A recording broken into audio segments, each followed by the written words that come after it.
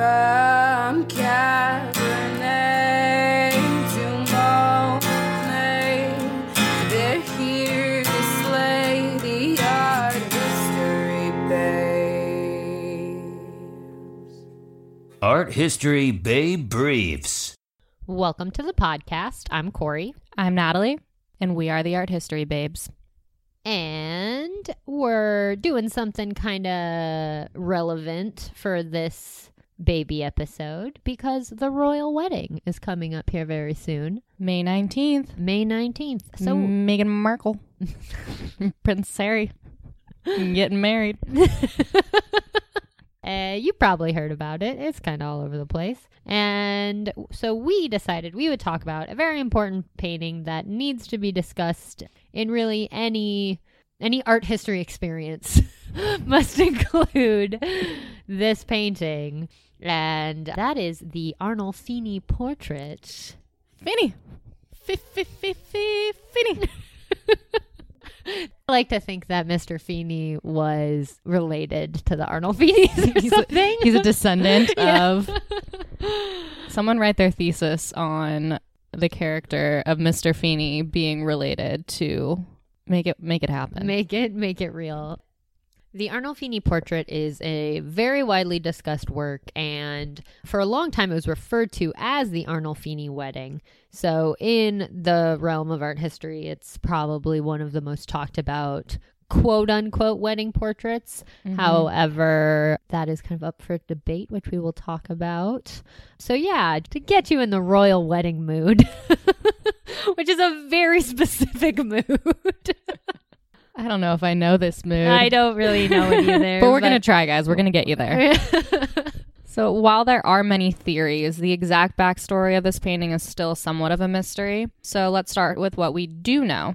The Arnol-Feeny portrait was painted by Dutch painter Jan van Eyck, and he painted it in 1434. The subjects are Giovanni di Niccolò Arnolfini and his wife, and the painting is 82.2 by 60 centimeters oil on oak. Jan van Eyck was a pioneer of early Netherlandish painting. He is known for his attention to detail and interest in the effects of light. He was able to paint incredibly detailed paintings using oil paint in an illusionistic way. Illusionism is the correct way to discuss realism in terms of art. Since this is a painting, it is not real, but representative of something real.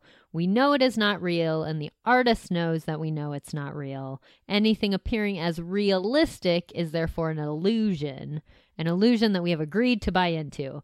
So, the closer its likeness to reality, the stronger the effect of the illusionism.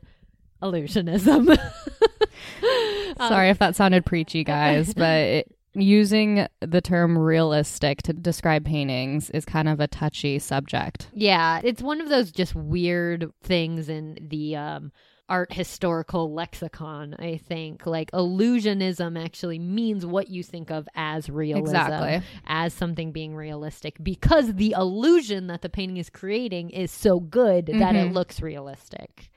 If you whip that out in your art history 1 class, yeah, you're on top. Turn some heads. You'll blow some minds. Get a gold star. The painting depicts 2 figures standing in the center of a lavish room. There's a window on the left wall, and you can see the edge of a large canopy bed off to the right.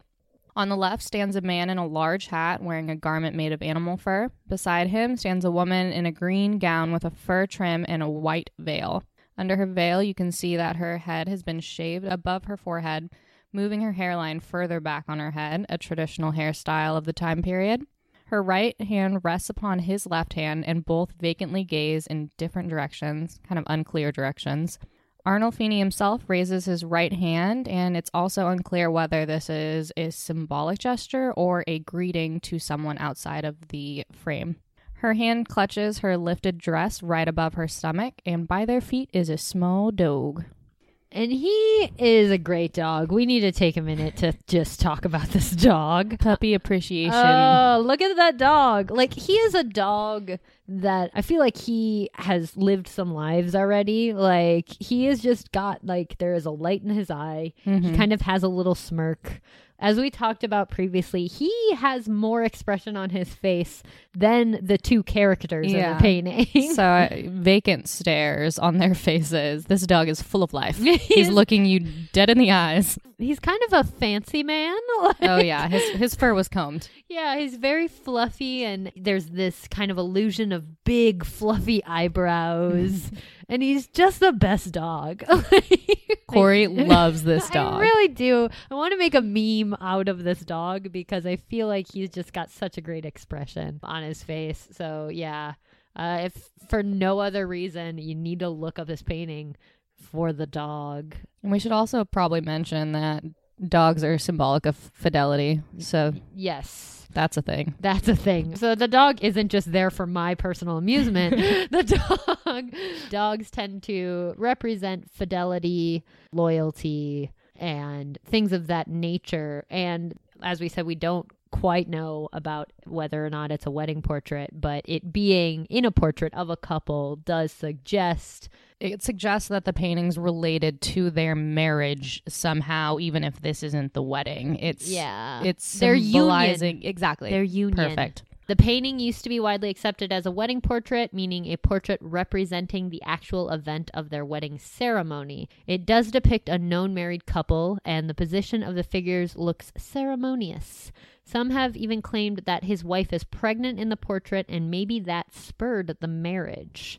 Ooh, scandalous. Scandal. The more you look at this painting, the more apparent the juxtaposition between formal and relaxed features. The casualness of the bed and the shoes tossed aside clash with their formal attire and posture, and it's just kind of odd. It's just an odd thing, especially for the 1400s and for royalty. Yeah. So the National Gallery, who own this painting, insists that it's not intended as a record of their wedding. They also refute the theory that his wife is pregnant. Instead, they assert that the appearance of a baby bump is actually because she's holding up her full-skirted dress, which was a contemporary fashion at the time. Instead, they believe that this is simply a portrait of the married couple, no pregnancy, no wedding. There's also a theory that his wife had passed away by the time this double portrait was painted, which would make this a memorial of sorts. And this is often backed up by the lack of unique facial features on her face compared to his. So even though, as we discussed, they both look kind of dead.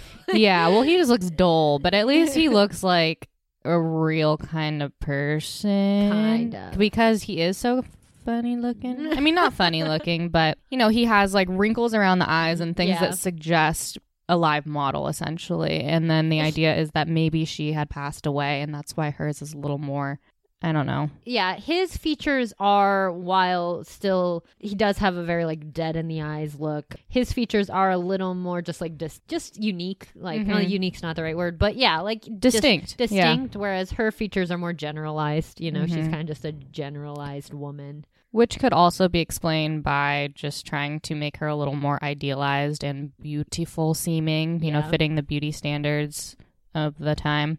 So that's not a for sure indicator, but that's what's cited as evidence that she may have passed away. Arnol-Feeny was a member of a merchant family from Lucca living in Bruges.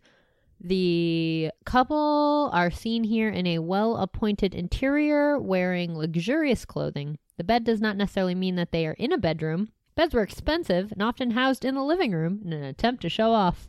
I love that. My bed's in my living room, and it's definitely not because I have money. We're living in a different time. Can we like bring that back? When people come over, I can be my like, bed's in my room. We all have beds in our living room. Because we all just live in really small spaces. People come over, look at my... Jen's bed's in her living room too.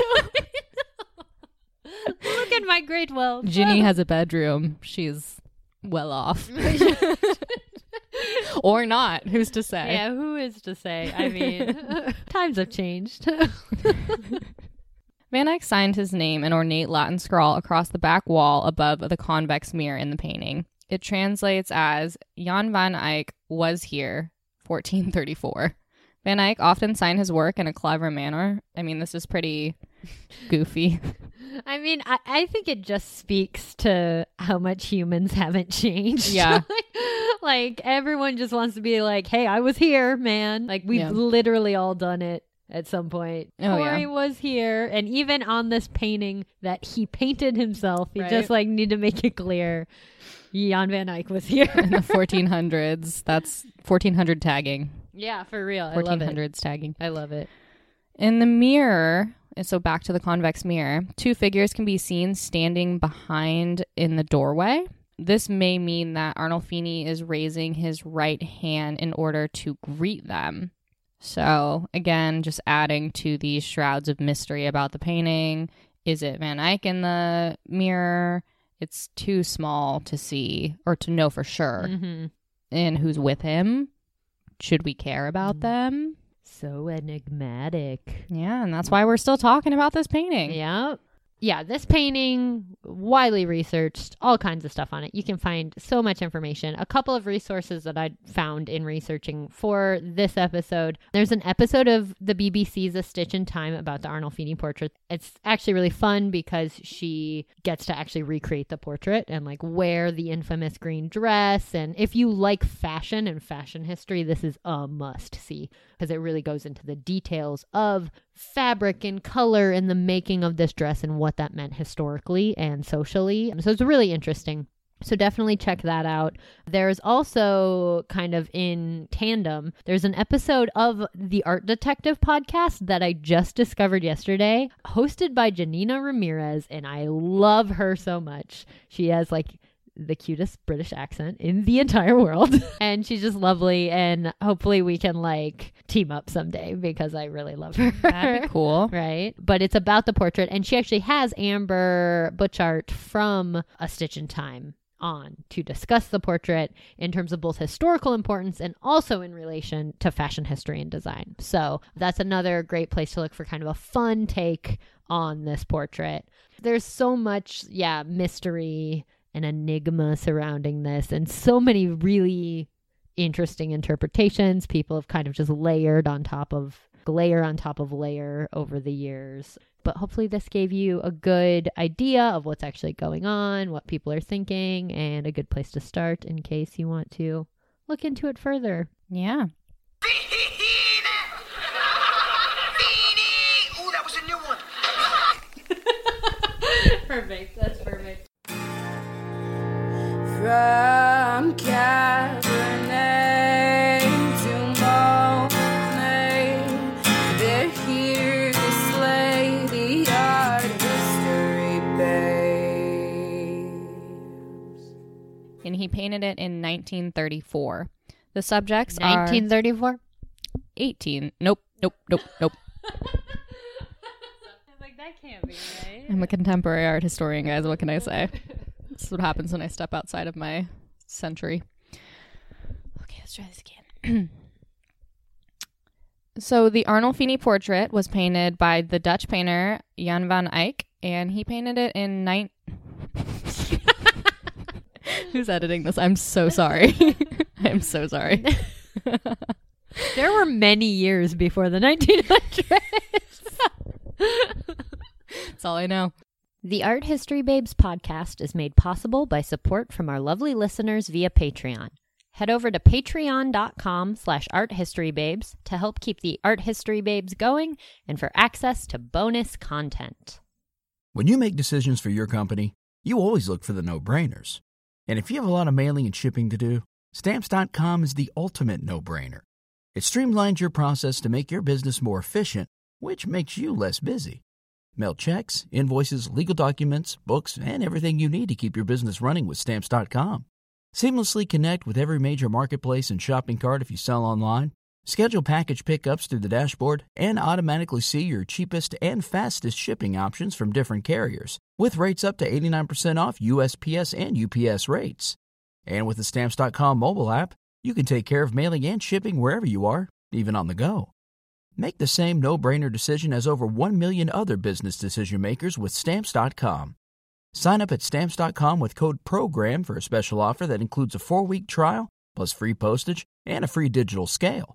No long-term commitments or contracts. That's Stamps.com, code PROGRAM.